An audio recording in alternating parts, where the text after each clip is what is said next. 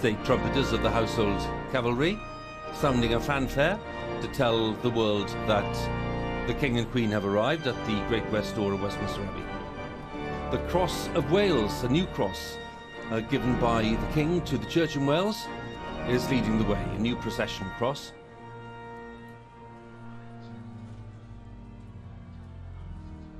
And then we see the Dean of the Chapels Royal, the Bishop of London, Sarah Mullally. And then following them we have the Archbishop of York, who's preceded by the Primatial Cross of York, the Pursuivants of Arms, the attendants of the more senior heralds in the College of Arms, who we'll see a little later on, but they're ancient names with strong links to the past, including Blue Mantle and Rouge Dragon and Rouge Croix Portcullis. The Orders of Chivalry and Gallantry Award holders. They include Lord Coe there, Sebastian Coe, and they include members such as Baroness Ashton and Lieutenant Colonel Andrew Ford, the Archbishop of Armagh. And just outside the Great West Door, Her Majesty the Queen Consort getting ready to join the procession when it reaches a certain point.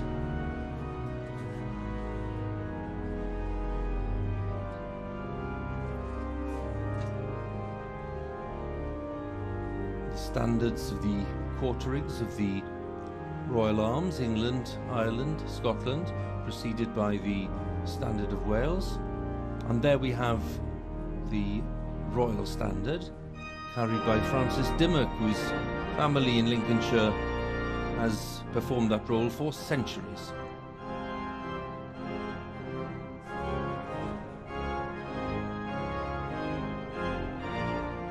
His Majesty King Charles III, arriving at Westminster Abbey on his coronation day.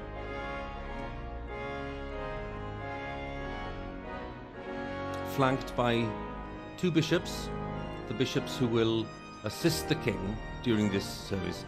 Just in the background there, Prince George, 9-year-old, who's been asked to act as one of the pages of honour for today's ceremony.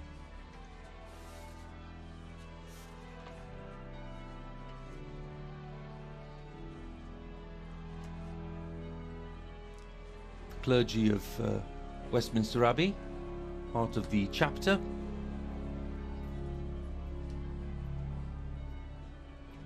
There we have the Dean of Westminster, and then the Cross of Canterbury with the Archbishop of Canterbury, Justin Welby.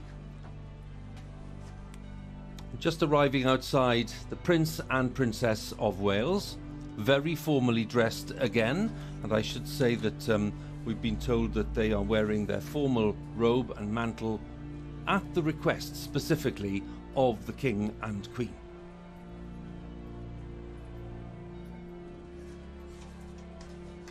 The Queen's crown made for Queen Mary back in 1911, which is being reused, it's been adjusted, and it'll be used today to crown Camilla as Queen Consort, carried by the Duke of Wellington. Former Bishop of London, Richard Charters, with the ring that'll be presented to the Queen. Baroness Kennedy, the distinguished lawyer, one of those carrying the sceptres and rods of equity and mercy.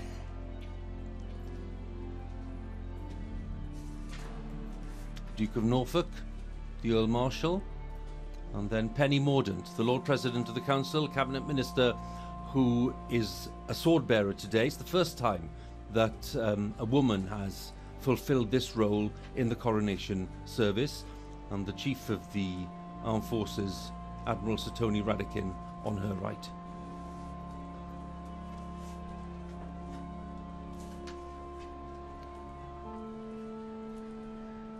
The Gentlemen at Arms